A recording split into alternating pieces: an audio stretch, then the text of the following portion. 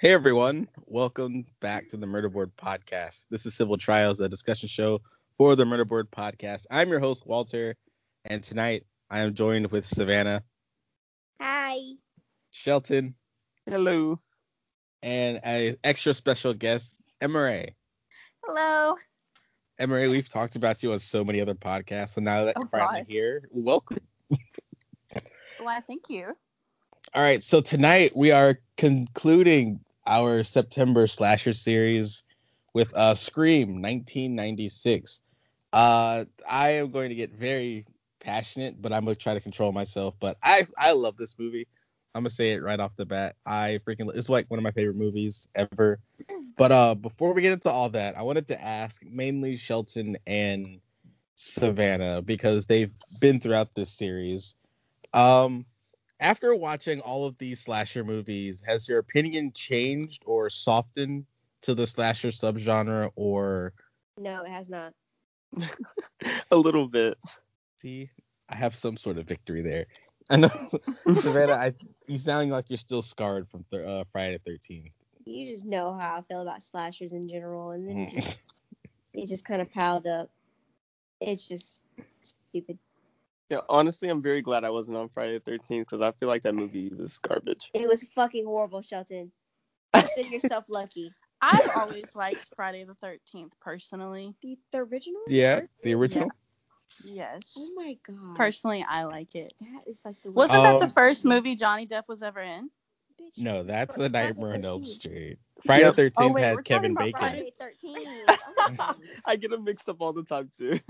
Oh Yeah. shit, we're talking about Jason. Yes. Yeah. What do you like slasher movies? Like, what's your favorite type of like subgenre of horror? Well, you already know that I like the paranormal stuff. I like jump scares. But slasher is probably like towards the bottom. Oh my god. But I still watch them though because I just watch horror movies, you know? It's just something to do. They're not that bad. I mean, they just don't like scare me. Like, I don't know. When they have like a twist to the end, that's like cool and all, but like they don't really like scare me, you know? My juice. Oh my god. I do think for slashers, the only reason I've changed to like they're decent is because the ones that actually have a story to it. Yeah, I Yeah. agree. Yeah. Yeah. No. Yeah, because this season specifically, we've gone through like the historic and how the slasher kind of evolved into itself. And tonight we're gonna discuss how it's gonna pretty much make fun of itself, but also honor itself at the same time. But just so a recap, we did Psycho from 1960. After that, we did Black Christmas from 1973. Then we did Halloween from 1978. And then Nightmare on Elm Street from 1984. And now we're here in the 90s with Scream 1996. So Savannah, Shelton, mainly Shelton though. Well, out of those movies, which one was your favorite? My favorite one, I think, So good. honestly, a tie between like Halloween and Scream. Oh, okay. Oh god, Halloween. I don't Yeah. remember if you liked Black Christmas or not. Though. I'm trying to remember. Okay, hated Black Christmas. Okay, Fuck there up. it is. Yeah. I did not that movie. All right. And we already know Savannah doesn't like Friday the 13th. Do you have a favorite out of this list though, Savannah? Whether you've seen it. Nightmare, because I like Freddy Krueger and he is the only exception I will give out of these slashers because he's terrifying. Oh my god. I'm sorry, but like I couldn't take Nightmare on Elm Street seriously. I really He's couldn't. creepy. I feel like it's more of a No, joke. it's- Like, I feel like that's one of the like funniest ones out of the like Yeah. serial killers. I feel That like Freddy Krueger is definitely one of Yeah. the like. I mean, in one of the scenes, like towards the beginning when he kills that first chick, it's like he chops the finger off. And Yeah. it cuts to the woman and she's like, ah! And it cuts back It's and he's kinda- like, it's more, like, sticking funny his to tongue me. out and I don't shit. know. Like, what? Yeah, I mean that first movie, I think he's very menacing, but he does end up becoming a comedian as the series goes on. Yeah. But that's a discussion for another day. All right, so last thing I'm gonna say before we take a break and then move into the movie facts for Scream.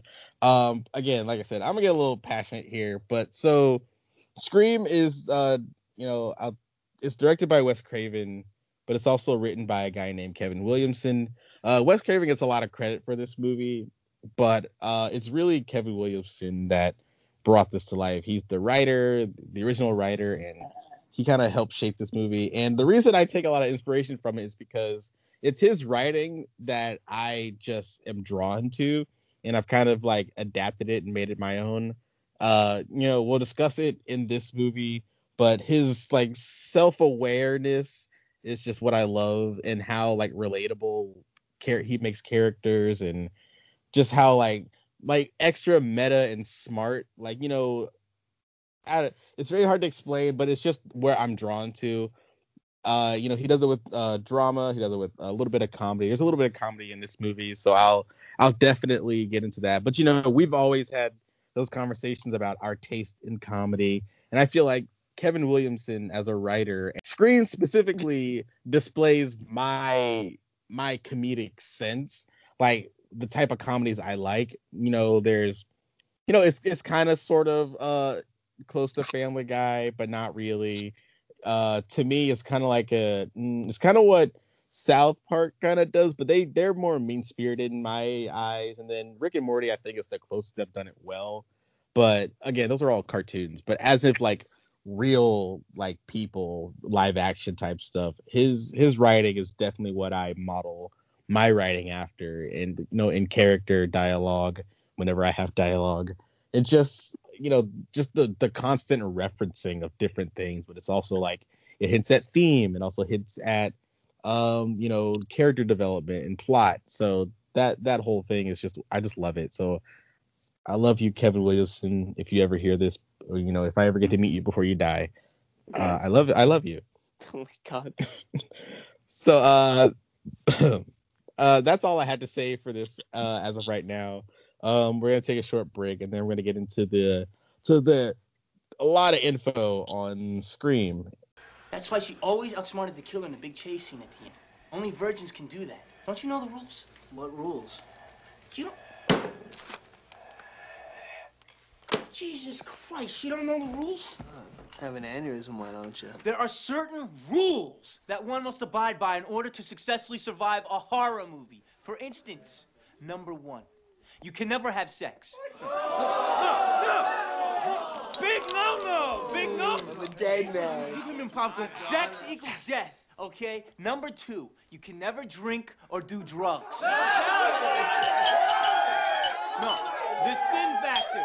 It's a sin. It's an extension of number 1. And number 3, never, ever, ever, under any circumstances, say, I'll be right back. Because you won't be back. I'm getting another beer. You want one? Yeah, sure. I'll be right back. You see, you push the laws and you end up dead. Okay, I'll see you in the kitchen with a knife. All right, so we're back, and I'm gonna get into the basic movie facts about Scream. You guys know the drill. Just comment whenever you feel necessary. But Scream came out in December of 1996. It is directed by Wes Craven, famous for The Last House on the Left and A Nightmare on Elm Street.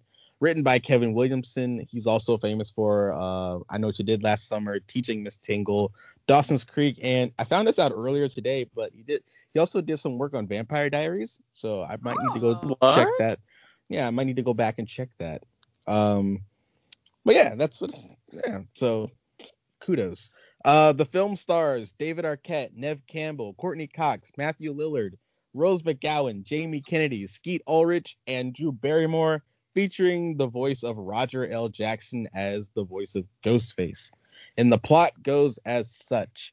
A year after the murder of her mother, a teenage girl is terrorized by a new killer who targets her and her friends by using horror films as a part of his deadly game. The film's budget was between 14 to 15 million, and its box office intake was $173 million. Wow. Yeah, it's a bit of a sleeper hit, but it coming out in December really helped it as it went on to the new year. All right, so here's just some bonus facts about the movie that you guys probably didn't know. Kevin Williamson first dawned on this idea for this movie after watching a true crime documentary on the Gainesville Ripper. Yes, technically this movie is a true crime movie because it's based on actual murders. He also included his passion for horror movies and his signature self-aware style. But quick history on the Gainesville Ripper. His name is actually Daniel Holland. He was a serial killer who murdered 5 college students in Gainesville, and you guessed it, Florida, over the course of 4 days in late August of 1990. Overall, after being caught, he confessed to committing 8 murders, including an attempted murder on his own father. Rowling was sentenced to death for the 5 murders in 1994. He was executed by lethal injection in 2006, though. So, also more little facts about the movie. The original title for Scream is Scary Movie. Quick question. Yeah. Is that why they have the parodies Scary Movie? Yes. Is that why they named it that? Yeah, the same company would later release Scary Movie, so yeah, they kind of took the title. That's fucking hilarious, and I love Scary Movie more than I do Scream. Really? Scary movies. Yes. That first one is really good though. I won't lie. I fucking love Scary Movie. I just fucking love Scary Movies. So fucking funny. I was trying to figure out while watching this movie, like, what's the better title, Scream or Scary Movie? But I guess it worked out in the end for both, because the title comes into play in Scream, while Scary Movie, you kind of, I don't know, feel like if you're going to see a movie called Scary Movie, you know what you're gonna get. But it's because of that title that a lot of people that they approached the director thought it was an actual comedy, like a real comedy. So that brings us to Wes Craven originally said no, but it wasn't until Drew Barrymore was cast originally at Sydney that he finally accepted the director's job. And right before they started filming, Drew Barrymore got the idea to pull a Psycho and switch her role from Sydney to Casey, which prompted them to cast Neve Campbell. And that's all I got. Any quick thoughts before I continue on here? Cindy is the only fucking character in a slasher that I appreciate. Sydney's a fucking queen. Fuck yeah. I was not expecting that. All right, I can't wait to talk about it then. I like Casey though. At the beginning there, I like Casey. She tried. Casey. Casey, no. Well, No. She's like Mark 1, but not as cool. We'll talk about it. All right, so I'm gonna dip into the franchise really quickly. It's really short because it's only 4 movies. But all right, so right after the success of Scream, they rushed a sequel with Scream 2 that came out in 1997. And then right after that, although the movie was successful, a lot of critics kind of digged into it. So they waited a while, and in 2000 we got Scream 3, which I think is considered the worst one, but it's still a very good movie, honestly. But yeah, quality-wise, I think out of them, it's the worst one. But years later, we got Scream 4 that came out in 2011, and that was also Wes Craven's final movie before he passed. So R.I.P. And then a couple of years later, we got the MTV Scream series that lasted from 2015 to 2018.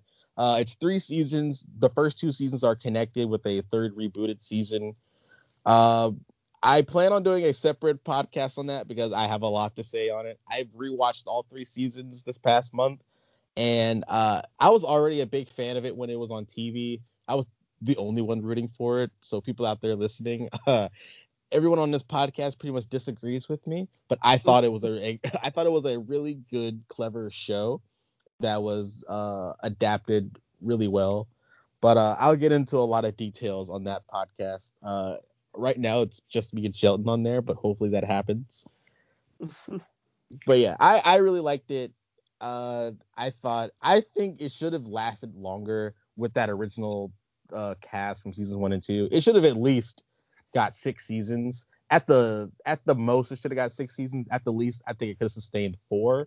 And I had my proof for that is because How to Get Away with Murder lasted 6 seasons, and both the shows are very similar. So, or at least again, those first 2 seasons. That third season is it's more of a holiday special, I think. Yeah, the Halloween special. Yeah, that is the worst season. I'm already say that after rewatching it. It does not hold up. But those first two seasons, I think the whole show was just treated unfairly, and it also got caught up in the whole Harvey Weinstein thing, which also messed up its opportunities for it to be great. But so yeah, R.I.P. to that show. It should have lasted a lot longer. But Scream isn't dead. We actually have an upcoming movie that is filming now. We have Scream 5, or I think the official title is now just Scream.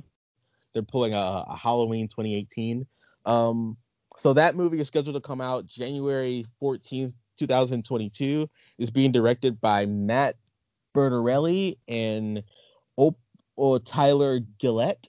They're also known as Radio Silence. They actually came from YouTube. So there's a story there. We'll get into it when that movie comes out. But that is a really great success story. And also a big old middle finger to anyone on YouTube. Yeah, usually it is. Yeah, so far they have directed only about 3 movies. So I'm really surprised how they got to Scream, but so far they've only done a segment on an anthology horror movie called VHS. That was back in 2012. Yeah. Y'all saw VHS? I did. Yeah. I think they did the Halloween part of that, but I don't remember. Yeah. I don't think I ever saw it. It was just random ass videos of like people. That one girl was like crazy bitch at the end. in the it was like a hotel room. Wings and shit. Yeah. Yeah. So yeah, I seen it. His dick off. Yeah. Oh wow. I don't think I've ever saw it, but yeah. They also came out with Devil's Due in 2014. I did watch that, and that was absolutely terrible. One of the worst movies I've ever seen. I think it's found footage too, but Oof. very terrible movie. But as of recently, they came out with Ready or Not from last year, 2019. That is an excellent movie, and it's that movie alone that I believe that these guys deserve to helm Scream, because that movie is pretty much Scream, but if you add in a satanic element to it during a wedding, that's legit the movie. It's Scream with a satanic element during a wedding. So it's on HBO. I'm gonna say right now, it's on HBO Max right now. Go watch it. It's worth your time. I think it's a little overly long, but it's worth it, especially the ending. It's awesome. But Scream 5, the cast as of right now consists of the 5 main characters that are coming back from that survived Scream 4 is Nev Campbell as Sydney. They got Courtney Cox, David Arquette, and Marley Shelton. If you've seen Scream 4, you know she played the deputy to Dewey's character, and the kind of pseudo love interest, maybe cheating subplot. I would have to go back and watch Scream 4 to really understand that, but she had an important role in that movie, so I'm glad she's coming back. Roger L. Jackson is coming back as the voice of Ghostface, but we do have a new cast. Jenna Ortega, she's mostly known for she played the little sister in You season 2, and she just recently did The Babysitter 2. Both of those are on Netflix. She's really good, so I'm happy she's in the movie. Jack Quaid from The Boys. He's having a very successful career right now. We have Dylan Minnette from 13 Reasons Why and Don't Breathe. He's in there. Mason Gooding. He's in a movie called Booksmart. If you haven't seen Booksmart, go watch it. It's amazing. And it's a really good comedy. Billy Lord's in there too, Shelton, so you might be interested. Billy Lord. Yes, yeah. Yeah, it's a really good movie. It's like Superbad for nerdy girls. So that's I think that tracks. But yeah, Mason Gooding, he's kind of the antagonist in that movie. He's also in Love, Victor, and he's also kind of sort of the antagonist. So my bet is that he's probably going to play the same type of character, and maybe he's the killer. That's my bet right now. We also have Kyle Garner. He's done a lot of stuff, but I mostly know him from A Nightmare on Elm Street, the remake from 2010. He played the Glenn character, Quentin, I believe it was his name. But he played the Flash on Smallville for a while that show was on, and he's most recently been in American Sniper. And then also rounding out the cast, we got Melissa Brie, Sonia Ben Armour, and Jasmine Savory Brown. Bitch. I didn't mean it. Savory. Do that. Yep. They are currently filming in North Carolina as we speak. They started like last week, So there are pictures out there. I definitely can't wait for this movie. I don't know about y'all, but this seems very exciting, and I'm happy that Scream is finally getting another stab at the big screen. Are you proud of what you did there? Yes, I am. Yes. A lot of stab references. I'm gonna tell Oh you now. God. So how you guys feel about Scream 5 coming out soon? Or just any thoughts on the franchise really? I don't know. Generally uninterested, but I'll probably end up watching it anyway. The TV show's mediocre. I really like the third season though. I've only watched the first since in the third, and I didn't really like the first, so I didn't go to the second. The movies, the only one of note that it's ever been for me has been the first one. Really? But I like the first one. All right. Savanna?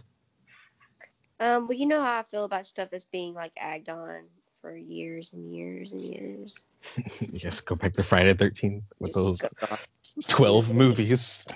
Just let it go. Just let it go. It's okay. I mean, it's only 5 movies, though. That's 5 too fucking many. Like, you don't need 5 fucking Scream movies. It's ridiculous. You don't need it. He's dead. What about the TV show? I don't think you ever were interested in it. I was not, because I wasn't really interested in the movie. So. Well, after watching this first movie, has your mind changed? No, not really. I mean, I like the movie, but I just, how I feel about slashers. It's for somebody who literally got his ass beat the entire movie. It was so easy to take him out. I don't know why it took so long. He got his ass beat the whole fucking movie. Fucking whole movie, man. We did a backflip over a fucking. At one point, it screamed at him when in the garage scene. It screamed over him, and he was literally upside down.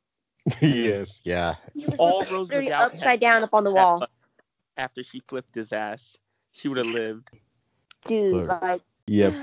There's some. I think the fourth one is the only time he's actually agile. But I get you're working with younger characters there. But yeah, Ghostface he's very clumsy.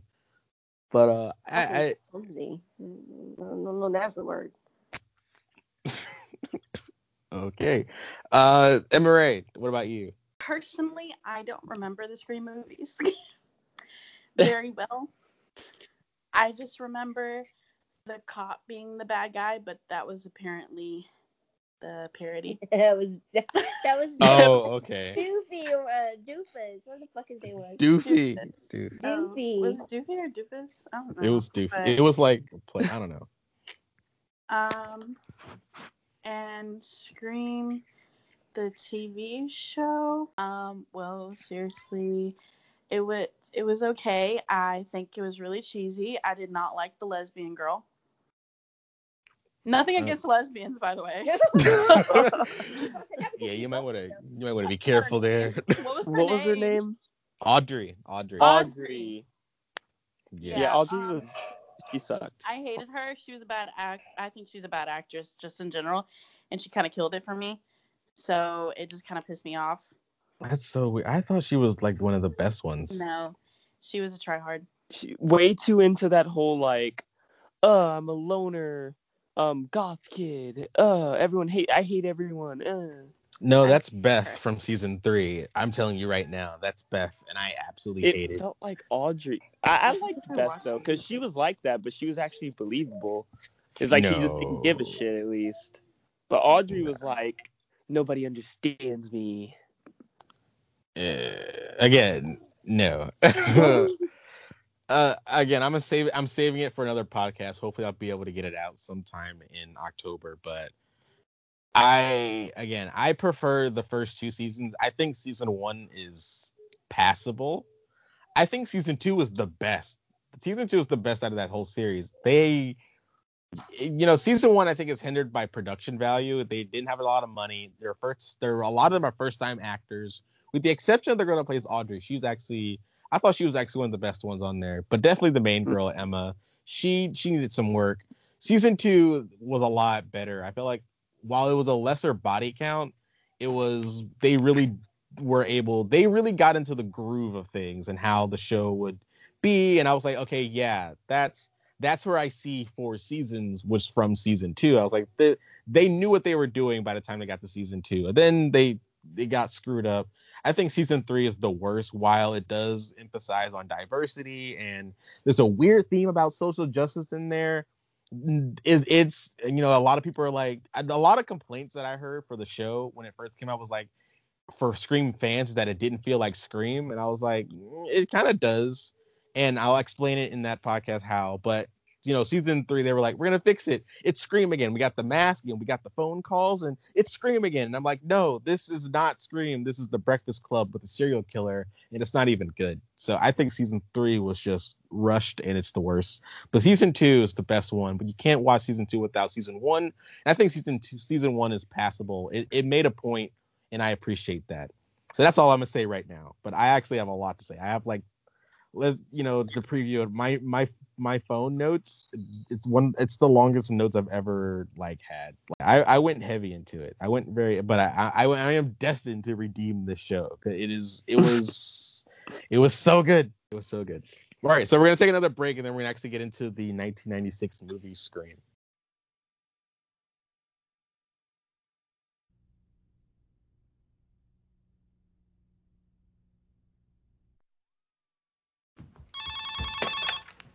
Hello?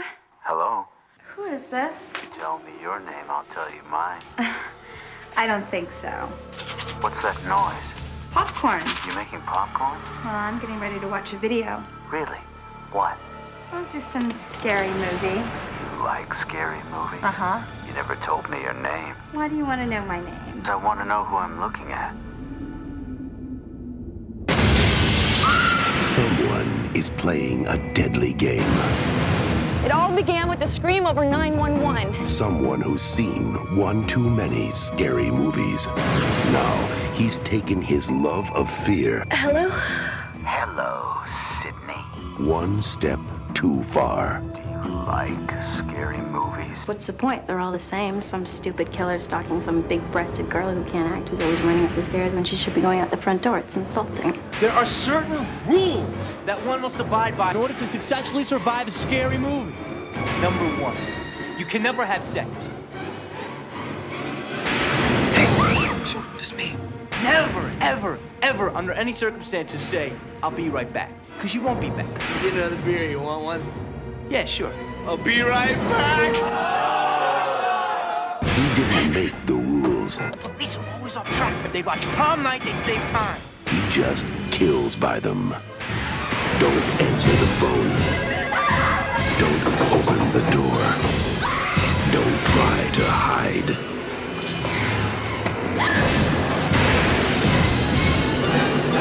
Everybody's a suspect! Not scared, are you? Scream.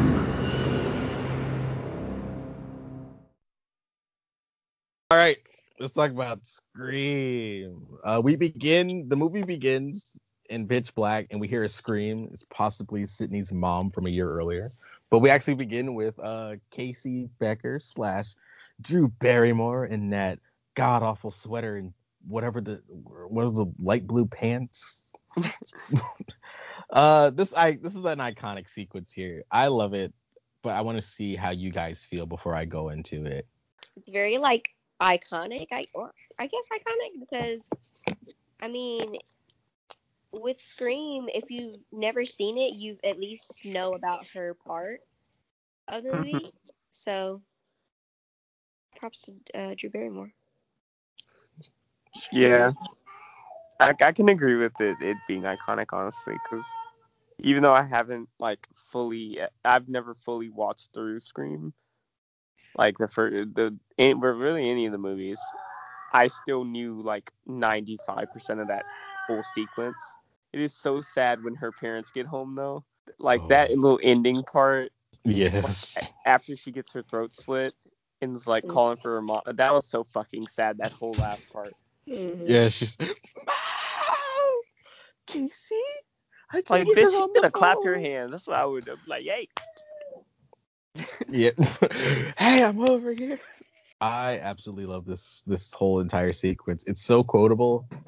damn near know it like verbatim, but I have to be watching it in order to like really get the lines. But like, I love how like subtle it is and how like it starts off so kind of like unassuming, and then things just like ramp up really quickly. Like it escalates really fast. Like he was playing no games with her, and then again he was, but like still. My favorite moment of this whole entire opening is when, he asked her, what's your favorite scary movie? Do you like scary movies?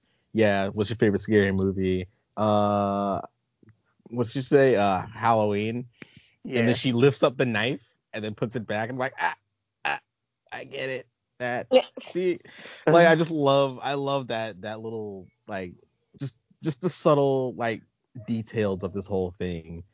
I also like that she's kind of smart. She goes and immediately locks the doors when she's, why do you want to know my name so bad? Because I want to know who I'm looking at. Immediately goes to lock the door. Like, she tried. She tried her best. Wasn't smart enough. Glass door didn't stand a chance against that chair. Yeah, the only thing that like her downfall, I think it's a lot of this movie. I have a few complaints about it, and that being that everyone is so far away from each other. Like every house is this big fortress, and yet it's in the middle of nowhere. Like, so how do they all get to school? Why does the bus drive all the way to their houses when it's so far away? Like, it just seems so unnecessary. Public transport and all. It's a school bus, Shelton. It's free. True. But another part that I absolutely love every time, and it makes me laugh, honestly. But like when she's on the phone and she's like, "I'm gonna call the police," and then hangs up, and then he immediately rings. Like, bro, it's again like you said, going back to that though, it really does escalate really fast. It's like, I'm flirting with you on the phone. You hang up on me one more time, bitch, I'm gonna gut you like a pig. It's like, oh my god. Yes, it's awesome. All right, so let's get to her actual death, and this is where I'm going to also bring up the direction, because okay, so I'll ask you guys this, and Emery, you can chime in if you want to, but I don't know, again, I don't know, Shelton, this was your first time watching the movie Scream? Fully, yes. And then Savanna, this is also your like first time watching it fully? Or I've seen it like before, like bits and pieces. I've been up, like I knew the movie. All right, so y'all went in knowing that there were two killers. I knew exactly who the killers were. Yeah, exactly. It's everybody like knows exactly, like knows the ending. Yeah. But they don't have to like watch the movie. They just know, because I guess it's just a big ass reveal. I don't know how. I don't know. Yeah, it's iconic. I think because there's so many things in this movie that people talk about, you kind of do forget that who the killers are. But just a little clue into my experience before I continue is that I actually saw Scream 4 first, and that was back when it came out. I was in Ohio at the time visiting my mom, and we ended up me and a couple like street friends we ended up all seeing it. And so that was my exposure to Scream. And then after that is when I got back to Tennessee, I ended up going back and watching the franchise. And around the same time, they announced the show. So everything kind of lined it up for me. So I actually didn't know when I first watched the first movie who the killers were. And it's so funny because in Scream 4, they are referenced towards the end. And I'm like, all right, so who are they talking about? But when I watched the first movie, I was like, oh, I get it now. Clever.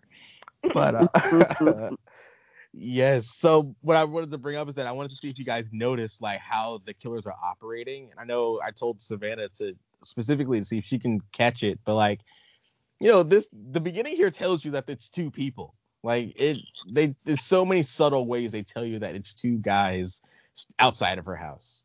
Yeah, because I think definitely what gave it away was when he was like, am I at the patio or the front door? And it's like, okay, so that means there's one watching the front and one watching the back. Yep. Yeah, I love it. So clever. I guess I'll ask you this now.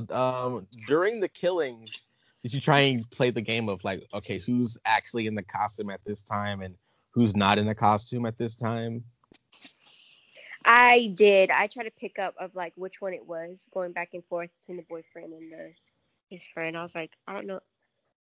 I don't know which one that is. I feel like you can kind of tell. You kind of can, like, if you can like piece together like where each person was last, like what they're doing or what they said they're about to do.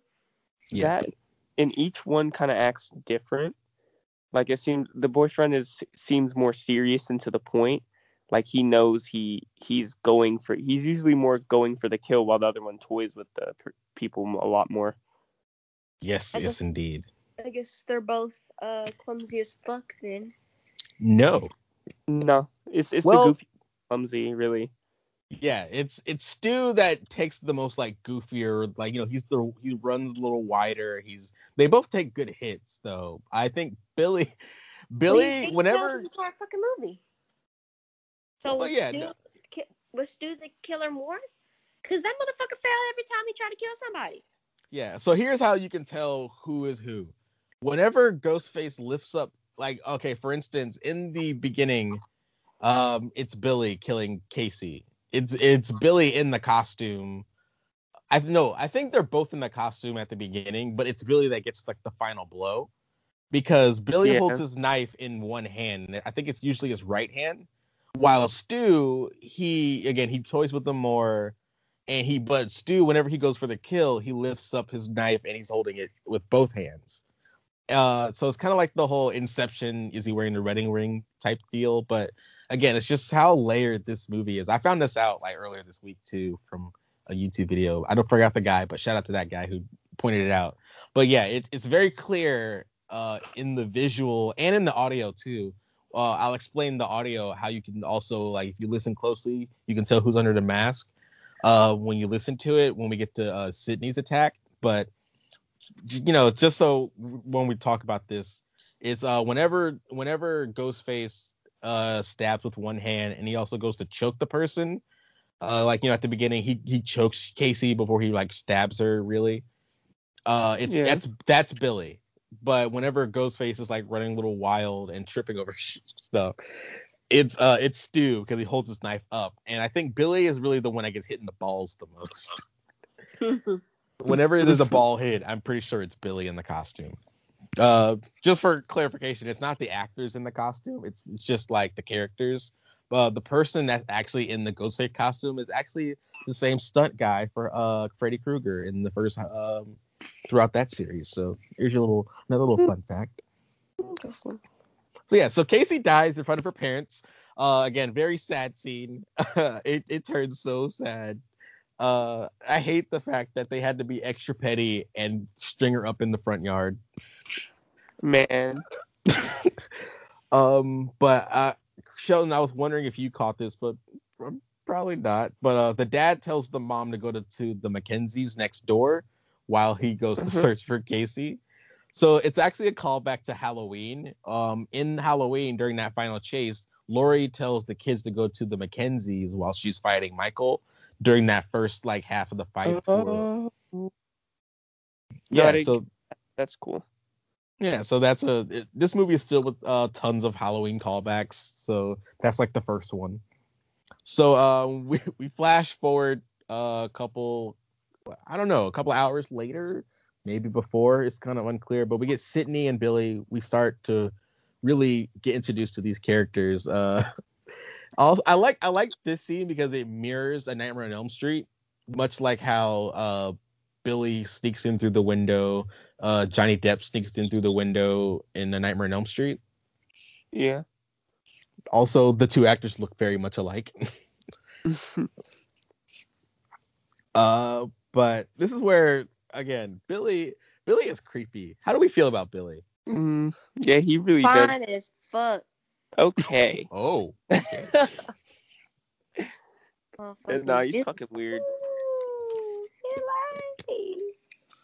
To me, Billy is like, he's the cool kid, but he's the weird cool kid. Like, he's the one that doesn't talk whenever he's in the group. But like, I don't know.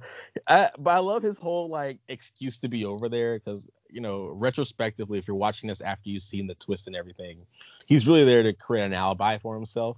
But the fact that he goes over there and he's like, I was watching The Exorcist and it made me think of you, Sydney. And I would have been like, what is that supposed to mean? The Exorcist? You think I'm The Exorcist? But yeah, what the fuck is that? But no, he's kind of complimenting her by saying that it was the TV version, and it basically he got horny and he started thinking about their relationship, and that being with Sydney in a sexual way is like watching the TV version of any horror movie, mainly The Exorcist, because they cut all the good stuff out apparently. But so there's that. Again, I love how layered and leveled, like the many levels of this movie. It's operating on so many, like, again, I guess you would have to know the references in order to understand what's happening or what they're saying, but I love it. I love all the dialogue in this. Some of it's a little cringy, but I love it all. We get to the next morning and we get introduced to Gail Weathers. How we feel about Gail throughout this movie? I love her. The reporter, right? Yeah, Courtney Cox. She's annoying. You found her annoying? Definitely. I like her, but she's kind of scummy. The end, she annoyed me because it's like, you stupid bitch. Like, you tried it and then you just fucking epic failed it. You had one job. You didn't know how to fucking work a gun. See, that's why people need to know how to work guns. Oh, you're talking about the ending specifically. Yeah.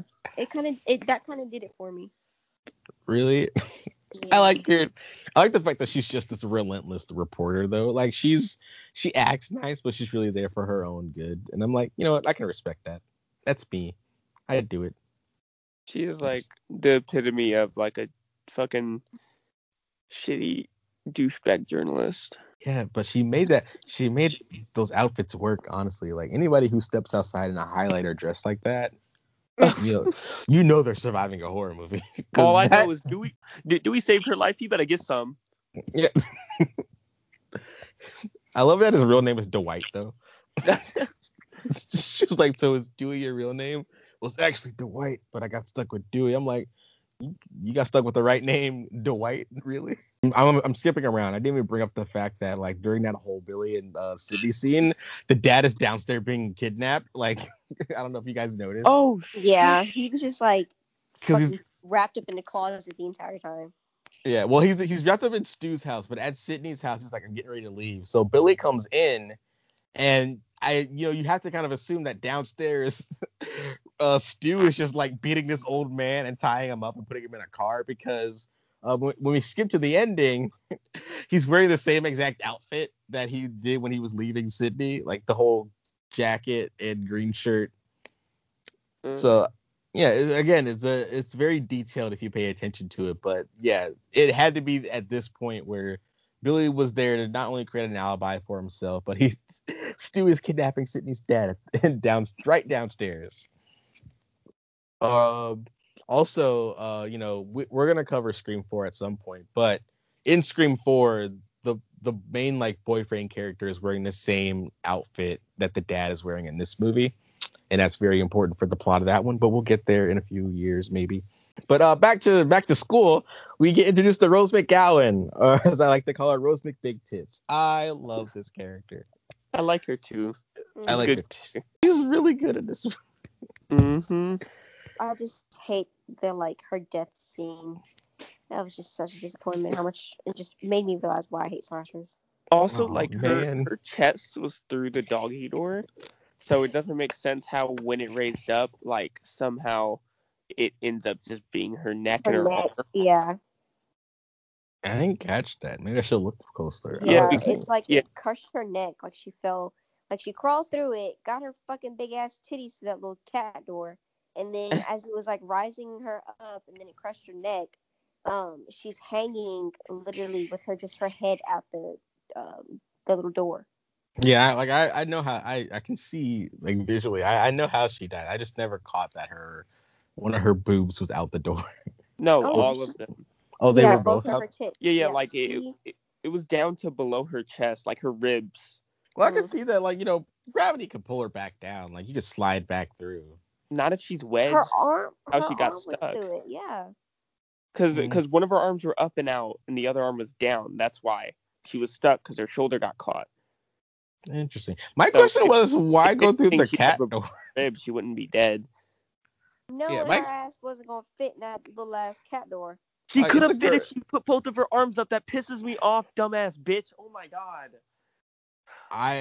Me personally, I would have just knocked down the garage door. Like, it's the 90s. They're not that heavy. Tried to knock down a garage door before?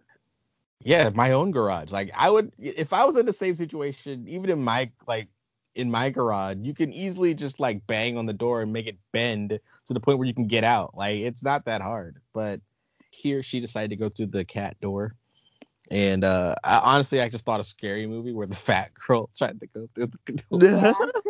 And he just kind of looked at her as she was trying to get out.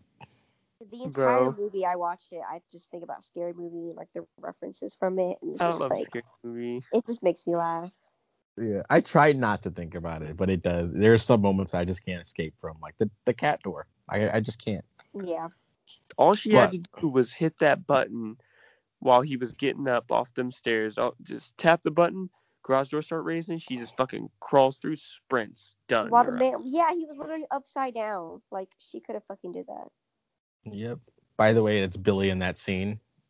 Fucking dumbass Billy. Yeah, I could tell. He was more serious. It was like she said her stuff. He was like, shake my head. And he's like, all right, I'm cutting you. I love it when she's cut. Her arm. After he cut her. Then it was like, all right, I'm killing you now. I'm done playing these games. Did you guys catch that her and Dewey were siblings? Yeah. Okay. I feel like it's something that most people like miss, but yeah, they're siblings. I mean, there's a whole scene of them at home, but still though, like, I love that Dewey still lives at home, but he's like a deputy. Like, so we also, I don't know if you guys got this too, but like the principal would like during the school, like the principal would like do with the loud PA, and I guess there's one outside. He goes, "Your principal loves you." I was like, what? Huh? Are they allowed to say that? I guess, but yeah, it's weird. Very weird. How y'all feel about the principal? Let's just kind of talk about this guy. Yeah, like, what was up with those scissors? I feel like he just had a deep, dark secret. I feel like they killed him for a reason. We just don't know why. Really? I think it was all just kind of like, and this will work too. I mean, they had a plan. We'll get into their plan later, but yeah. I don't know. Yeah, but I don't know if you guys know, but Principal Hembry is kind of a reference himself. The actor is the famous Fonzie from whatever show that guy is from. I can't remember the name of it right now, but so him being here is kind of a joke on his own because he's had the reputation of playing the cool guy, and yet in this movie he's doing nothing but yelling at kids. So let's skip ahead to another scene I love, which is this water fountain scene. It looks like the water fountain from Friends, but like it's a school, so how? But we get pretty much our main cast here. We got Stu, Randy, Billy, Sydney, and Tatum. Randy's my favorite. I'll already say it now. I love Randy. Randy is like my spirit animal. Yeah, because you. Yes. Oh God, I love him so much. We also get. I guess this is our first time meeting Stu too. I like their little dynamic, how they kind of like joke on each other, but they're kind of on the same level too. Yeah. But, at first glance, this conversation is just, it's just a conversation. It's really weird. It also sets up more of the plot. But like after watching it, you pretty much just got you got Stu pretty much bragging on how he killed Casey, and then Billy's like, "Hey, look, calm down." Yeah. So it's kind of twisted in that way. How you guys feel about Randy and Stu and pretty much the main cast here? I don't understand why they're friends. Besides Sydney and the other girl, I don't understand why any of them are friends. They don't seem like they like being around each other. Yeah, they're like very insulting the entire movie, especially with Stu and Randy. Yeah, but I mean, like, isn't that friends? Well, I guess not. I don't know. I thought they were pretty well together. I could see them being friends. It doesn't you can tell when it's giving like each other shit. It feels like they just are very annoyed and don't like each other, but are always around each other. Yeah, I can see that. Yeah, I think it's pretty clear of the dynamic though. You have two couples and then the third wheeled friend who's pretty much there to just kind of like try and impress the others. but he's so like nerdy. Again, it's kind of the Breakfast Club kind of setup, kind of sort of not. I think it's mostly closer to a Nightmare on Elm Street, but yeah. Oh yeah, so Sydney goes home again. Her house is so far away. It looks so far away. But so she goes home. She watches the news. Then she decides to take a nap, and then we get a phone call from Tatum. She's on her way. She does a Tom Cruise reference, and then after that, Ghostface call, and we get our first kind of like scare chase scene. How we feel about this scene, guys? Yeah, it's a good scene. Yeah, I love it. I love her whole like, do you like scary movies? No. Why not? You sounded so hurt. Like, why? Mm-hmm. It's also at this point that I wanted to touch on like again, you can kind of get certain clues in there of who's Ghostface at the time. During this scene, obviously I think it's obvious is that it's Stu. Again, you can look at the knife, but as he's running up the stairs, you can kind of hear him like go grunting and panting, and I think he says easy, which is something that Stu says later on. I think the next day when they're at school, when Tatum's hitting him, he says easy, easy. So there's that little Easter egg there. Yeah, she gets attacked. I don't think we touched on it yet, but how we feel about Sydney, Miss Sydney Prescott here, our main character. Like Shelton said, a fucking queen. She just like she's meant to live. Like, don't come for her. You're just gonna get your ass beaten and you're gonna get arrested or killed. I just love how she's the only like fucking person in a slash movie that knows what the fuck she's doing and is able to live and have common sense. Mm-hmm. Consistent. It's meant to be like that though. Like obviously that's how they're gonna do it. She's the main character. But main characters on other slash movies ain't like her. Did you not watch the other ones? No. I mean, usually main characters in other slasher movies, they end up surviving themselves, but mainly because the killer lets them, not because they're clever and are like skilled enough to survive like she is. Like if she fucked up at all like any other main character in a slasher movie fucks up, excluding like Halloween, then she would have been dead. She might have fell off a roof, but at least she didn't like trip over a fucking tree stump in the woods and like die.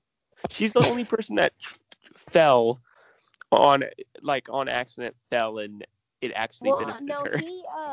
She didn't like fall off the roof because she was clumsy. He grabbed her and she pulled away. Yeah. But still, it's the like other bitches, they like everybody else. They just run, look back, and then trip over a fucking root and die. That's one thing. She never tripped. That bitch never tripped. She took a couple tumbles, but not because she was clumsy. Not because she fucking was looking back. It kind of reminded me of Black Christmas. You know how she was running out, like she ran and never looked back, but then the killer like pulled her by her hair. Like this kind of reminded me of that. Man snatched her. But yeah, so she gets attacked, and then I love the bookend of it though. She goes out the front door, and Billy comes through the window and he tries to make his case, and then he drops the phone, so that kind of like gives her that oh crap. And then she runs out, she goes to the front door, and then Dewey is there with the mask, man, and she screams, and then he screams, and it's just like oh god, this is the man that's gonna protect these kids. Oh man, I love it. Can we talk about how shitty the cop was? Do we? The fucking cop, just mediocre. He didn't really do anything. Dude, he was so fucking horrible. I would hate for him to be like that. He can't even fucking hold it. Like, did you see the way he was like? Anytime he went into a room, he looked fucking ridiculous. Like pointing the gun. Like the way he just fucking would bust in a door. He just looked so terrified and unexperienced. He looked like he never shot a gun before. Oh, Dewey, yeah. Yeah. He was unprepared for everything. If my life depended on him, I would be fucked.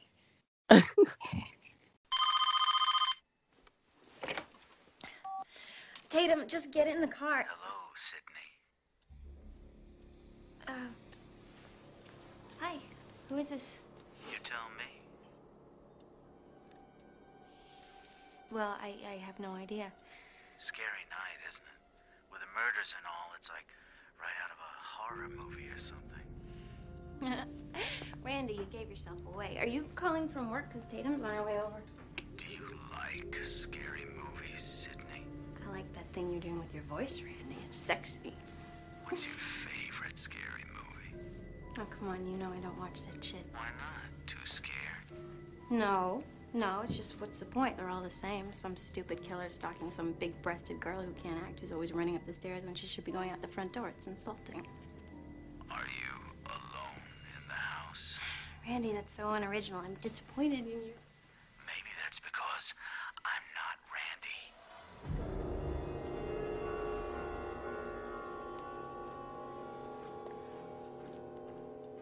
So, who are you? The question isn't who am I? The question is where am I? So, where are you? Your front porch. Why would you be calling from my front porch? That's the original part. Oh, yeah?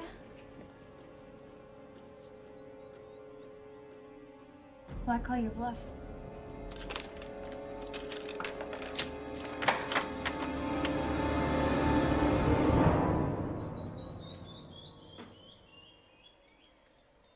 So Billy pretty much gets blamed for the murders or the attack, quote unquote murder, and then he goes to jail because he has a cell phone because it's the 90s. So if it doesn't look like normal phones, it's not, burn them at the stake. It makes me laugh, but it's in this scene where it's like I know Riverdale has like ruined me because all I see is Cole Sprouts. Like that's all I see when he's getting arrested. That's all I see in him now. It's just Riverdale. How about we talk about when Sydney punches Gail in the face? Yo, she fucking decked that bitch. Oh my god. I was not prepared. I love it. She was like, I forgot what she just said, but Sydney. Oh, she was like talking about how she wrote that book on the whole case with her mom. Yeah. And she's like, oh yeah, okay, the case. And Sydney was like just pretending to be nice. And then as soon as Gail was like, I'll make sure to send you a copy. Boom. Fucking right in her fucking shit, yo. I love Tatum's reaction though. It's just like, boom, bitch goes down. Sydney, super bitch. Yeah, like she's so proud. Like that's goals. Oh, best friend goals. Oh god. Both of them. Let's talk about Sydney's mom for a sec, because she's actually a very big part of this franchise. So the franchise, whenever they try to make a Scream anything, the story they seem to go to is that person is paying for something that someone else did in their past that somehow relates to them. I say person because season 3 of the TV show, there's a dude, but it's generally a girl. So the fact that Sydney's mom in the sequels is revealed that Sydney's mom has messed her daughter's life up completely by just doing random things. And it's so funny that Sydney has to pay and fight for her life every couple of years because her mom decided to just be a hoe. Like no other, it all backfired on her. It's so funny. But yeah, we hear about Maureen, and I hate that name. Maureen. How you can't be a hoe and your name is Maureen Prescott. Like, you need something else. Hey Maureen, throw it back. Maureen got them yams. Oh God. It's like talking to, can you imagine talking to a pimp? So what you looking for? What you got? Man, my bitch Maureen. Say less. Here's $500. Hey. Yeah, whatever Maureen was doing, I'm telling you, she had to have another name. But yeah, so she ended up getting raped and murdered, and they think it's this Cotton Weary guy. It's played by Liev Schreiber. I think most people know him, or I know him mostly from X-Men Origins Wolverine. He plays Sabretooth, but he's actually a really good actor. He's done a lot of stuff. His character comes in Scream 2 and 3, so you do get the full story of what actually happened. It's not any better. But yeah, Maureen ends up raped and murdered, and Sydney thinks she sees some dude leaving with his coat out of whatever they were shacking up. And then he gets arrested for it. So that's her story there. But getting back to the movie here, I also like let's just skip on ahead to the second phone call Sydney gets, and it's kind of there to exonerate Billy, but it's also there to just kind of mess with her, which I think is just extremely cruel. It's like she can't catch a break. There's a scene of her in the bathroom. I'm like, she can't get no privacy. It's like, y'all gotta attack this woman 24/7. She honestly didn't deserve it. Honestly. Again, it was something her mom did. Anything. Her mom didn't do nothing but be a hoe. She had nothing to do with them high schoolers, though. Yes. That is confusing. Like, why the fuck was that such a problem? Like, why did he was like, you know what? Your fucking mother was such a whore. I have to kill you. I gotta do it. Well, he says later, like, it was her mom's fault that his dad left, or that his mom left. So, so everybody's got mommy issues, basically. But still, like, so she had a second job. Come on, leave her alone. So she had a side hustle.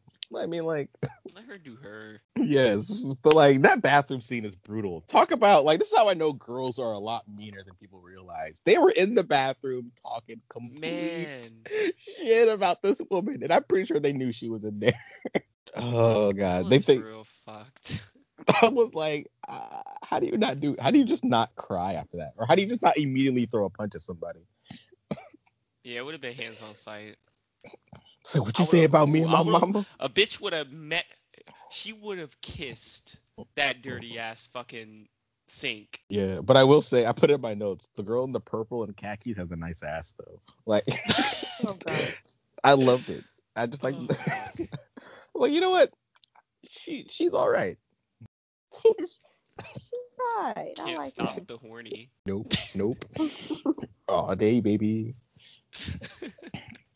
Honestly, I find it underwhelming how unhorny this movie is, except Billy. He's like the only one that's like, every scene he's in, he ends up making it about himself and sex, and it's so funny. He's a fucking hot sex magnet. That's fucking why.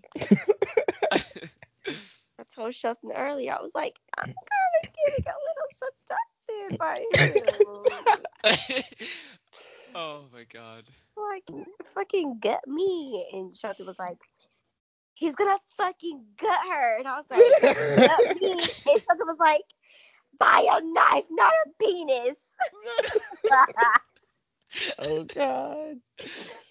Oh, it does make me laugh though, because they have that hallway scene, and it's like, Sydney's like, my mom's dead, and he's basically sitting there like, yeah, but we haven't had sex yet. And I'm like, bro, there are two different conversations happening right now. It's so funny. It makes me go straight back to Scary Movie. Yeah. Yes, I love the thought of, like, she has an underwear rule, and Savanna would just throw it. Like she would just give it up right then and there. Like, all right, there you go. My drawers, here you go. You can have them. It's all yours. Oh. Yours. Bring you and that bloody ass knife here. I feel like Savanna would like see him in Ghostface, but I see just fucking freak out. Then she ended up getting a knife. I mean the mask off and be like, oh, it's you? Oh okay. No, I tripped. Oh, I hope I don't fall. Oh no, I fell directly into this washing machine. Help me out, step bro. Oh. Like, wait, what? Fucking Tyler the Creator. Oops, I hope I don't fall. Go down flight of steps. Yes. Oh god. I'm fucking sip over that shit, man. I know my mom was murdered last year, but all right, fuck me. Like, oh god. I wonder if she would have survived if she gave it up more often. You know what? Like if they would have just been like, all right, she's off limits. Like, yeah, would it just found some other person? Like, if she was just like would any of this mattered? Yeah, like it would have any of it mattered. Like none of it would have happened if Sydney just said yes. But she's a woman of standard. She's not trash, and I get it though. It plays into her character because she doesn't want to be perceived as the hoe, just like her mom. Mm-hmm. So you know, fucking queen. Hey. Savannah. Oh, see, that's the difference between me and Sydney. I can't with you. Oh fuck. We're gonna move on to the principal's death because I have nothing else to say. But except this. So Shelton, I told you about this theory back when we did Halloween. I want to see if you're familiar with it too, Savannah. But so Billy's last name is Loomis.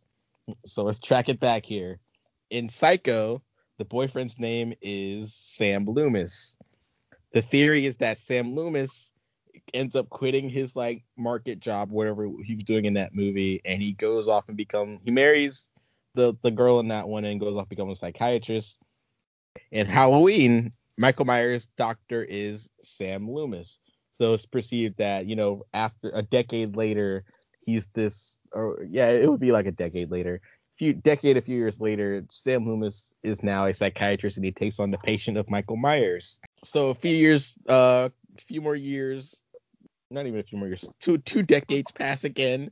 It's the 90s.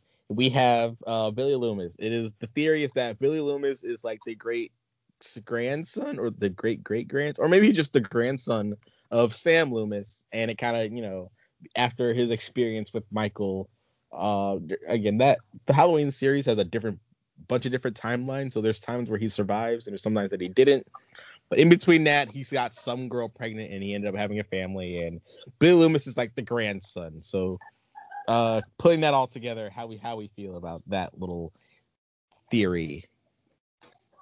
That's a lot. I'd never watched Psycho, so I'm just not even in that conversation. I can't make a comment. Yeah, it's a little. I like how it all led back to like Halloween, but once you add in Billy Loomis, I feel like it's kind of far fetched. Like he may just had a. Although it made me mad that his dad's name was Hank. Like who decided that? Hank Loomis, even in '96. King of the Hill. Yeah, like Hank Loomis, and they live in California. I doubt it. They live out in like Oregon somewhere. They are not country. But yeah, let's get to the principal's death here. This is like the stupidest death to me. Yeah. Again, he's throwing around those big old scissors and he's playing with the mask. I hate that he scares himself in the mirror, but it's so funny. Wes Craven gets a cameo. The director himself. He's the janitor. Fred the janitor, and he's in the Freddy Krueger sweater. Oh, in the Krueger, yeah. I like how he goes, "You stupid! What'd you say to me?" And then he gets a little quick shot of him. I'm like, oop, back there.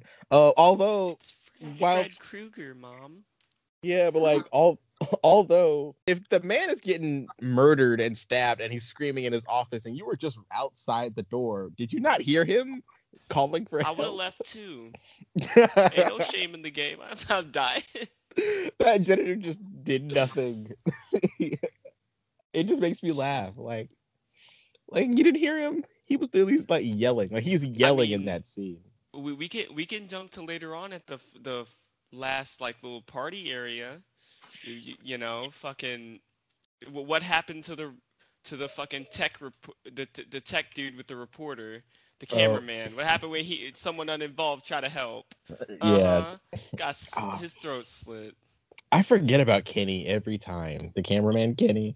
Although when we first meet him, Gail just like she shits on him so bad. I felt bad for Kenny. It wasn't worth it. She was like, "If I tell you to move, that means grab the camera and get your fat ass over here." I'm like, "Whoa, lady." Like, oh my god. Love the attention. He's a fucking bitch. And when Kenny died, I was like, his name is just so funny and just happens to be Kenny and he died. I was like, oh my god, they killed Kenny, you fucking bastard. Bruh, I put that same exact thing in my notes. I was like, OMG, they killed Kenny. It was so funny. He was fucking like they put him on top of the fucking van And Gail was like driving away. And he like looked out the windshield. She was like, "Kenny, get the fuck off the car." And she just like tosses him aside. I'm like, oh, that man probably had a family.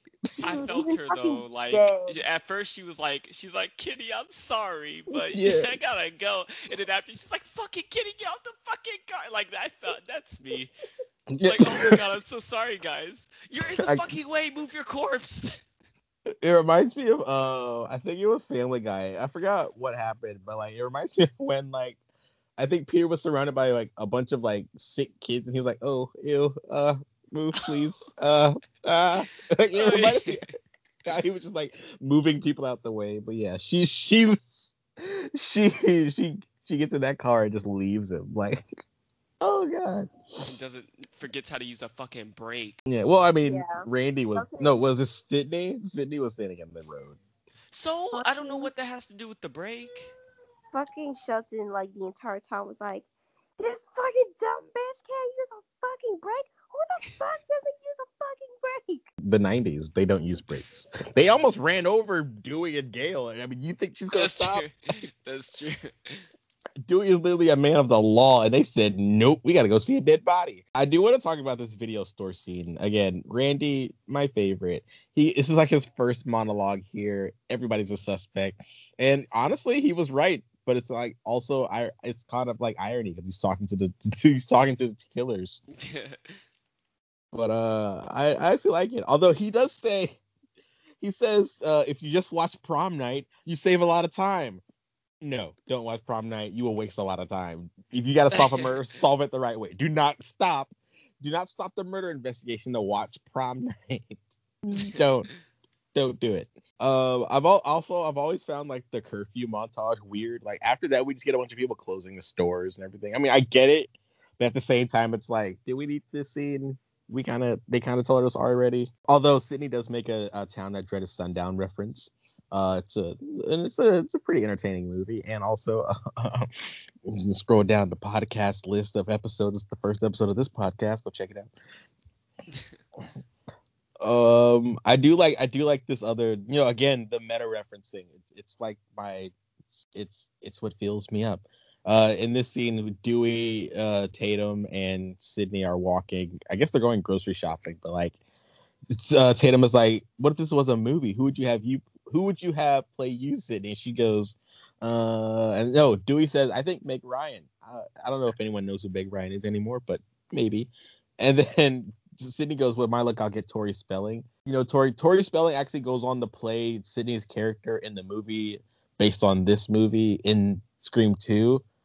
But Tori Spelling is also the girl that gets like fucked by the ghost in Scary Movie 2. So yes. So it's again funny stuff there. But yeah, they go grocery shopping and no one sees Ghostface standing behind them. Man. I struggle to see if those scenes are real or not, but yeah. So they figure out that the phone calls are coming from Sydney's dad's phone, and then we get to Stu's party and that amazing house. It kind of reminds me of Black Christmas, how that house looked. Yeah. Except all the cops at the end don't leave everybody in the house. They just kind of, they stop to clean up. Don't fucking get me started on that bullshit. I love it. But yeah, Stu's house is amazing. I want this house. You can go find it. They're all fucking rich, man.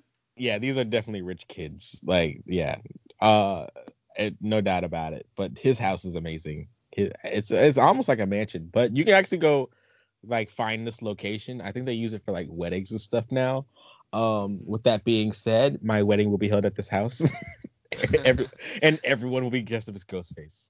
So that's like that's my dream wedding there. I love that they're trying to decide what movies to watch. They're all Jamie Lee Curtis movies because she's the Scream Queen. Shout out there. Love Jamie Lee Curtis. So yes. I respect it. Gail crashes the party and plants that camera there, but it's a 30-second delay. 30-second delay, man. Fucked Kenny over. His own device killed him. He should have known though. So Kenny, you look stupid, but still didn't deserve it. So Tatum dies. We talked about her scene already. Yeah, she just dies. She dies stupid. But I do like that her head and her neck is crushed though. Like that split crunch there. I like that. Poor Randy though, because Billy shows up right after this. You know, he's the killer. But he shows up right after that, and Stu sends them to his parents' room, which if the plan is to get Billy to have sex with her, why would you send them That's to... disrespectful. Exactly. I guess he is a murderer though, so it doesn't matter. If I I was his don't parents, get what he's expecting. Like all that. Like I don't know. That's murder a bunch of people at your parents' house. Like fuck, dude. He broke the garage door too. Well, they rich. Never mind. They'd be fine.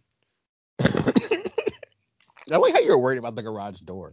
Like, look, doesn't matter that like 5 people die in this house, but the garage door is broken. You can clean up blood. You can't replace a garage door by yourself.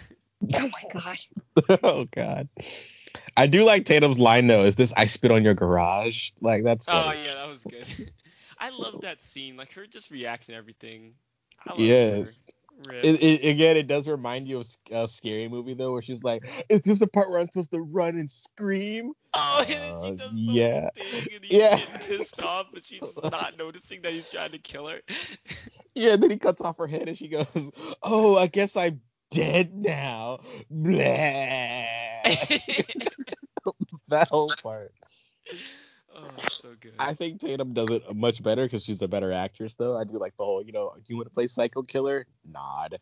Ooh, don't kill Mr. Ghostface. I want to be in the sequel. Oh, you're not making it. Someone should have told her. That line was so iconic. Billy and Stu, not Billy and Stu. Billy and Sydney they're in the bedroom. He pulls out that gaslighting bullshit. I was like, you know what, Billy, you're lucky. You're lucky.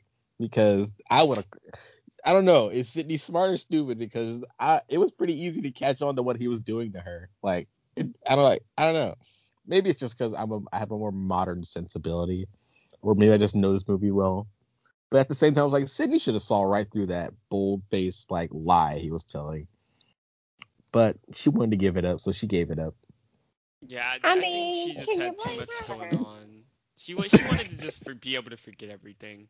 She just wanted to let him slide in. I do. I don't blame her. I do the same, sis. It's okay. We should get Savanna a T-shirt that says Sydney was right. Let him slide in. Like, man, I would wear that proudly. Oh God. Brits. My favorite part of their conversation, though, is like one of my favorite like lines ever. Billy says, "It's like in Silence of the Lambs when Jodie Foster keeps having flashbacks of her dead father." Then Sydney replies, "But this isn't a movie." And then Billy counters with like the best comeback ever. "Sure it is, Sid. It's all a movie. It's all one great big movie. Only you can't pick your genre." And then he like moves the hair out of her face. There, he wins. He wins there. Her panties drop immediately. Like that right there is where she said, "All right, you know what? Take me." It was that moment right there. I love that whole like back and forth right there. Meanwhile, downstairs they're watching Halloween, and the scene that they're watching is actually my favorite death. If you go back to that podcast, I explain it. But it's when Michael Myers like pins that guy to the wall. Yeah. So here we get Randy's second monologue, and we go over the rules of horror movies. So of course I wrote them down, and I want to see what you guys think. So number 1, you can't never have sex. Meanwhile, Sydney's getting banged upstairs. Man. Oh, I love this movie. Yeah, so never drink or do drugs, and I love that he says this while holding a beer in his hand. Yes.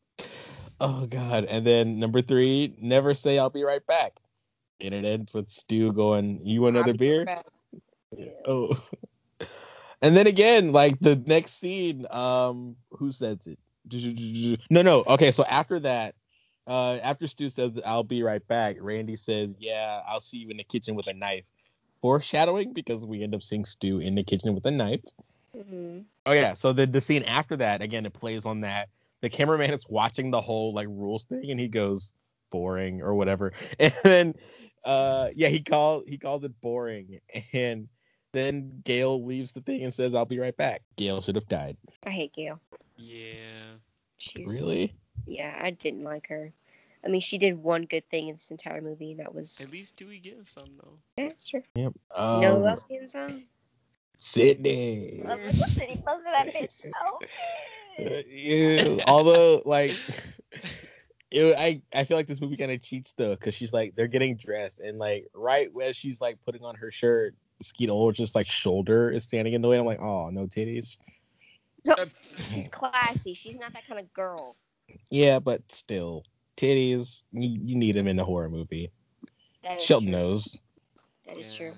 You know, but I think they gave us enough titties with fucking old girl that's fucking cat door. Still hanging in the garage, by the way. Just hanging there. Bruh, I don't. How did nobody, like, somebody at some point that wasn't one of the killers should have fucking noticed? I'm sorry, but like, she's the host's girlfriend. She seems like she's a vibe, like she's one of the lives of the party, because she walked in, everyone's like, hey! So like, how is nobody curious on where the fuck she's at? They some shitty people. Man. Definitely. We're gonna get to the final moments of this movie. We got Billy dies immediately, so quote unquote dies. I love that he just gets stabbed. Like he says, "What do I have to do to prove that it wasn't me?" Stabbed immediately. Like again, like I love how sharp and clever this movie is. So funny. It's just fucking comical. Yes.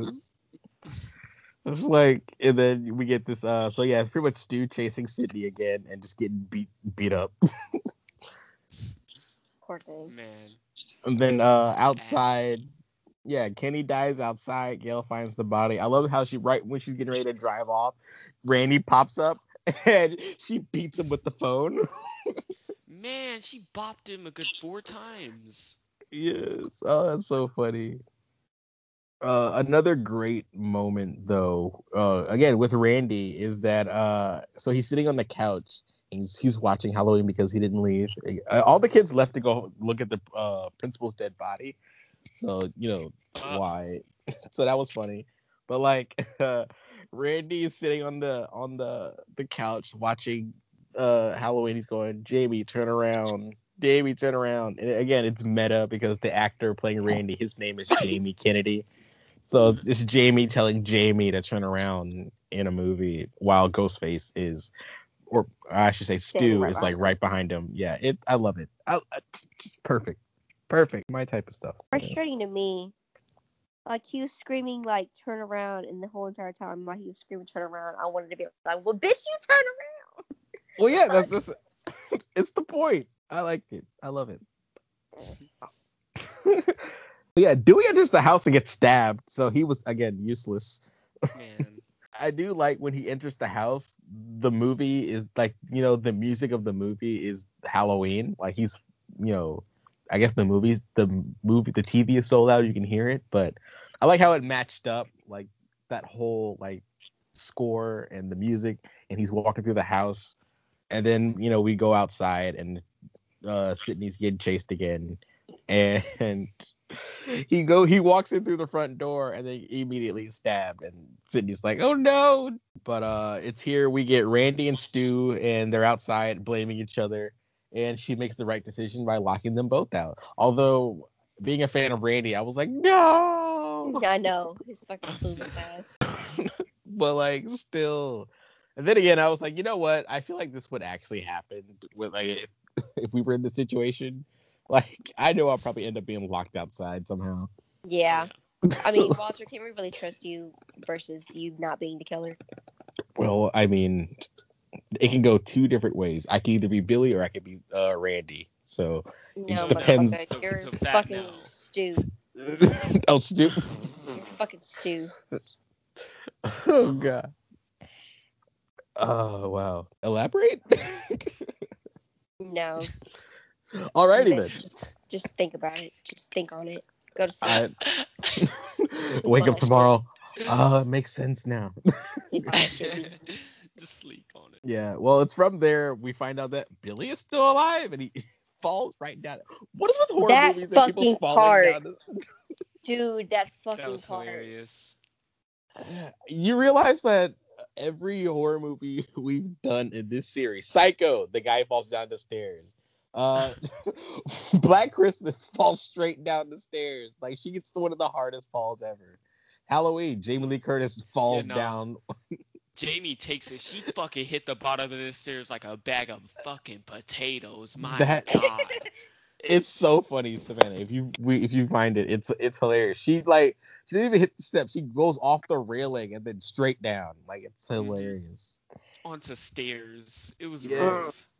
Oh God. What was I guess there were no stairs in Friday the 13th. They had cabins, so not everyone, but still, like, even in Nightmare on Elm Street though, like, the stairs are turned into marshmallows and then she falls down. Like, so it's hilarious. But yeah, Billy falls right down the stairs, and then we get our killer reveal that they let Randy in, and he gives the line from Psycho. We all go a little mad sometimes. They shoot my boy.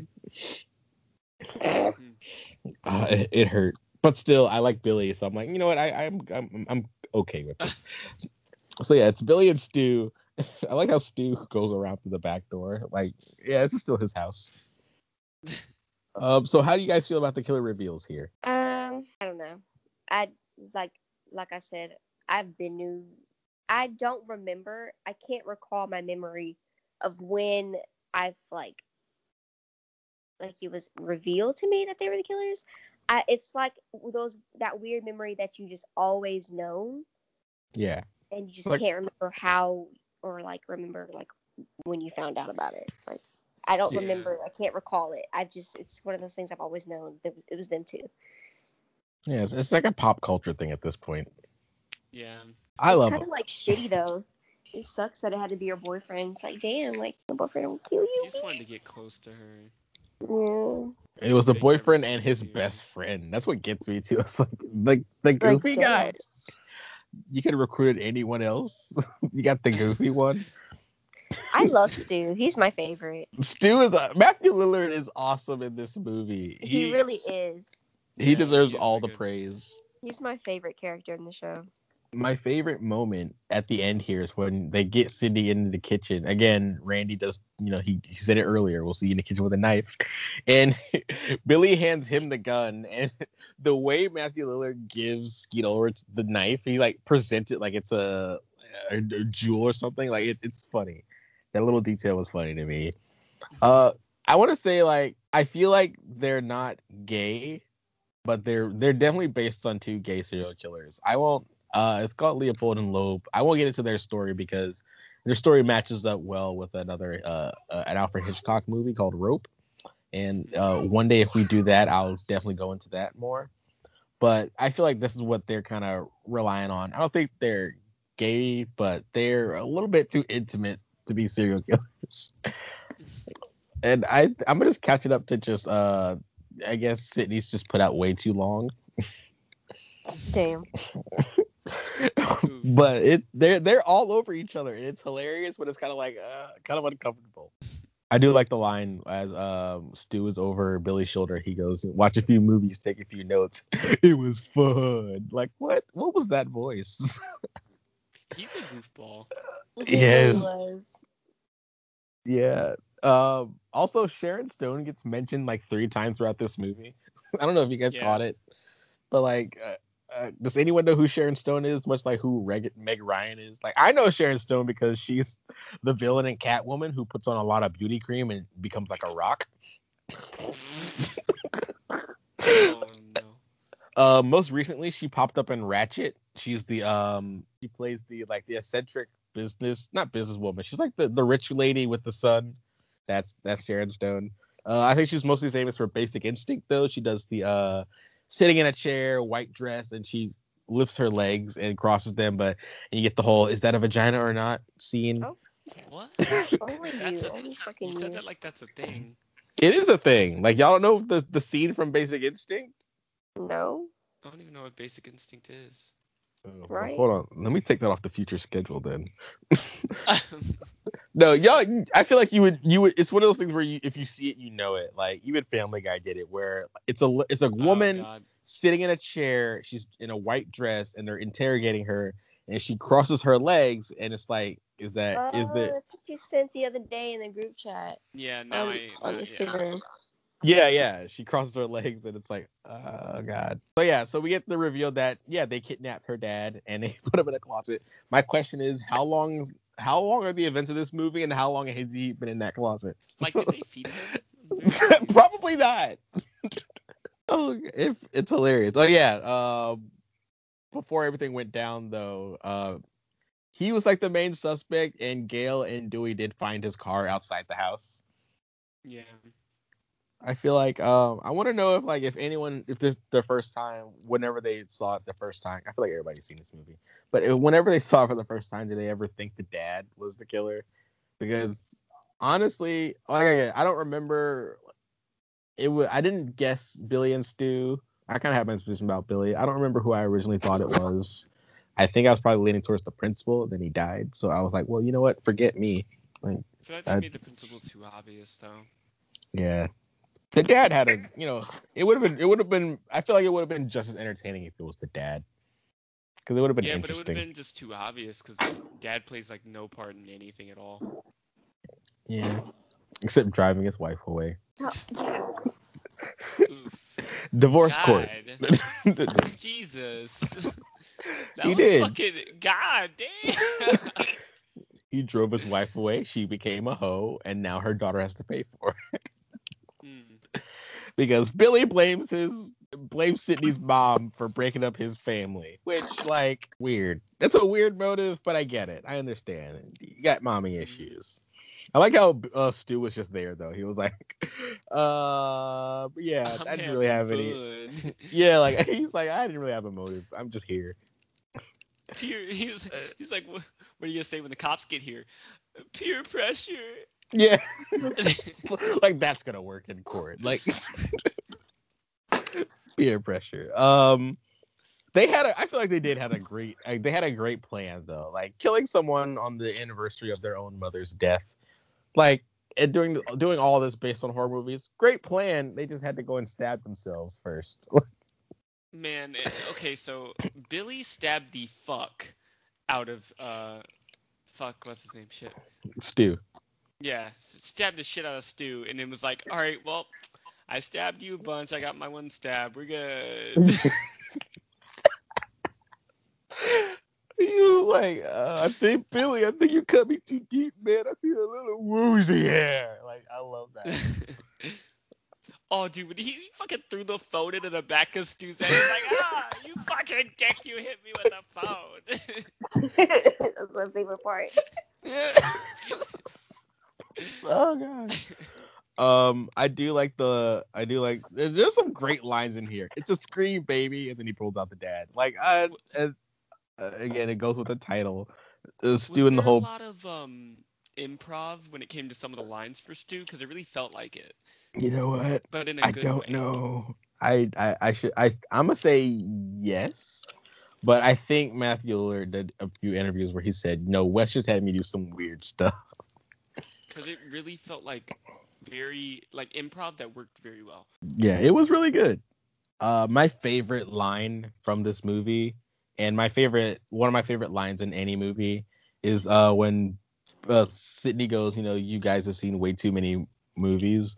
And Billy replies back, no, Sid, don't you blame the movies. Movies don't create psychos. Movies make psychos more creative. And then immediately stabs Stu. Like, first off, I love that line. It's so, I find it think of you. Yes, it's me in a nutshell. I want that on my tombstone, honestly. I honestly think it's false. I feel like you already have to be fucked up for something to be able to easily manipulate you into doing fuck up things. Well, aren't you just a party pooper then? I'm sorry. No, I get it. Yeah, I mean, yeah, you have to be completely, like, if you want to get psychological. If you want to get psychological on how this partnership is working, watch Scream Season 2. They explain it there. But I'm serious, though. They do go out their way to explain how the partnership works, and it is the madness of two. and that Billy. I think Billy is the most fucked up one, but he was able to manipulate Stu, and they were able to share one psychosis, and that led to their murder spree. Although I could be wrong, I'm not a student of any kind, so don't, again, anybody out there, all those fifth graders, don't put me in your little book report or whatever.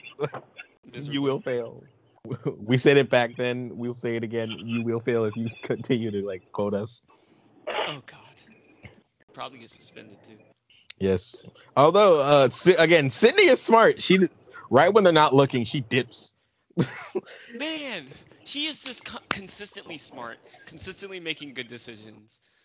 Like holy shit. Yeah, she hides in the closet and then calls them. Billy's response is to rip up all the furniture. Man, and fucking hurl a phone at the back of fucking dude's head.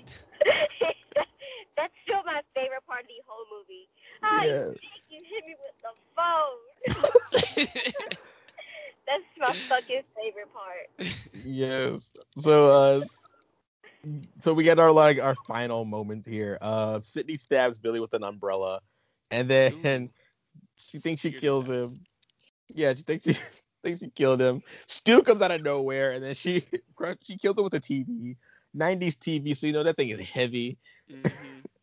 And then Randy's alive. Yay, Randy's alive. And a virgin. But Randy's alive. I love that. And then Gail comes in and shoots Billy correctly this time. And Billy kind of dies like Chucky, knife in the air, screaming, and then gun to the head. Absolutely love it. Shelton, when she shot him, and she walked by to check his Billy's body, I told Shelton, I was like, you know what? She just needs to fucking just stomp on his nuts as hard as she fucking can. Oh no. And that would have she wouldn't have to shoot him in the head. The bad thing is, when she said that, I was thinking Savannah, that's overkill. He's already dead. And then as soon as I thought that he got back up, I was like, oh, she's right. She'll stomp the nuts. Fucking anytime you have the opportunity to stomp a man in the nuts, you fucking go for it. Savannah? Savannah, I'll say this. You're a little ahead of yourself because that exact thing or something like that happens in Scream 4. That exact thing happens in Scream 4. So, good on. Look at you. Yeah, look at you. Oh my God. I know my shit. Look, best believe I'm gonna make sure a motherfucker's dead, okay? You ain't never gonna catch me slipping. Never! Bitch, I'm stomping your fucking testicles out. Oh, God. Stupid. I won't ever let you get that chance. I'm never gonna let you get that chance. But Billy does give his final scare right as Randy says it, and then they shoot him in the head. And that's pretty much our end. Dewey's alive, and Gail gets her breaking story, and we get a great shot of the house and fade to black. And that's the end of our movie. Like I said, I love Scream. I could go on and on about it. I'm very passionate about this movie. This movie is actually very inspirational for me. You guys have read my writing. I feel like every time I watch it, I learn a lot from it. But recommends really quickly. Recommend or not recommend Scream 1996, Shelton? Yeah, I'd recommend it. It's definitely one of the better slasher movies out of anything you could go back and watch that's older. Yay! Savannah? I recommend it just because it's a really good laugh. Yay! Pretty comical. And yes, I also recommend it. I think I've recommended all of these movies. No, I think I kind of paced myself with recommending Black Christmas. It's definitely specifically for specific people in a specific situation. I think Black Christmas is essential. While if you listen to Friday the 13th, I was brokenhearted because I didn't recommend it because that movie was not how I remembered it. Trash. Oh God. Oh no.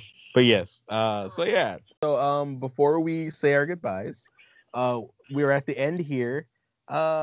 I mean, it's kind of like a part two to how we started the show, but again, like, did you guys enjoy this whole slasher series? Even though you didn't like slasher movies, did you enjoy going down the historical tunnel for this subgenre? And really, what I'm really asking is that do you see where my love for slasher movies come from? And is it much clearer now? No, not as a genre. No. I still don't know why you love them so much. Yeah, So I failed. Yeah, like I understand why you liked certain ones so much, but not the genre as a whole. Trial and error, buddy. Trial and error. I tried. I think I like slashers because they feel the most realistic. I like the situation of I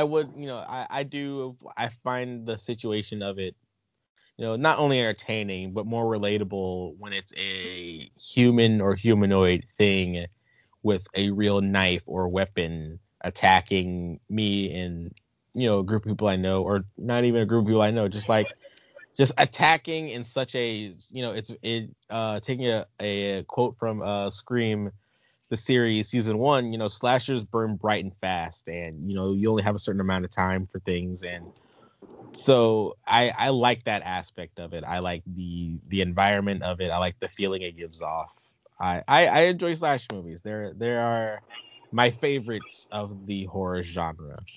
So I'll leave it at that. I mean, I get why you like them. I do. It's more realistic. It's something that can literally happen to you. Like, I get it. It's just nothing. Yeah.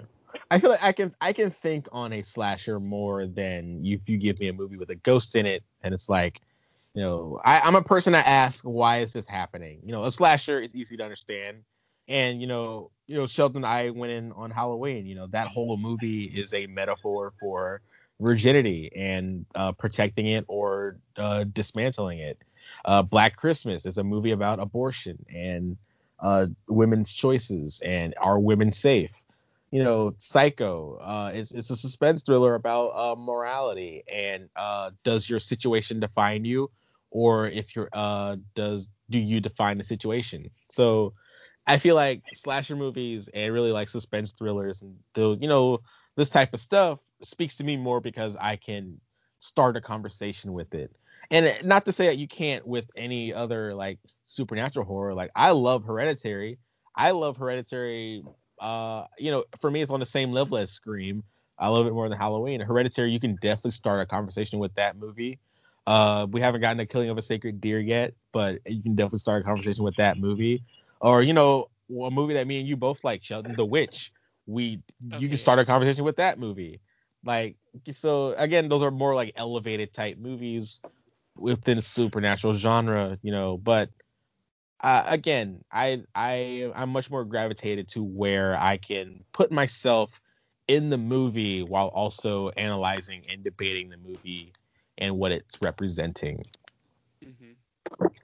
Which I think, all horror can do that as well. But I gravitate more towards the person holding a knife and chasing people. I like how she's like, yeah. So yeah, that's the end of our slasher series. It's October at this point, so we'll be getting into our little 6-part story. I'll explain how that's gonna work probably on Instagram or something, but I won't hold you guys up much longer, and I'm actually gonna go to bed myself. So that's our show. Thank you guys for joining me tonight. And thank you out there for listening. For more of the Murderboard podcast, you can find us on Instagram at the Murderboard_pod and on Twitter at Murderboard. There you can ask questions and leave comments. Feel free to request anything you want us to talk about in future episodes. Please don't forget to share the podcast with family and friends. You can find us on most of your favorite podcast networks, such as Spotify, Apple Podcasts, and right here on Anchor Podcasts. Hey, it's monetized. Yay! Yeah. Also, consider supporting the podcast and helping sustain future episodes such as this one by hitting the support button /link down below in the show notes. Look for new episodes on Fridays and Sundays, and we'll catch you again on the murder board. Or I should say the murder train, because that's where we're headed, guys. October, horror story. We're going to be on a train. Murder train. I stole this ending from Rick and Morty, so yeah. I was about to say There's gonna be murder. Yeah. Murder train. We'll see you next time. Yeah. Go ahead. See you next season. Bye.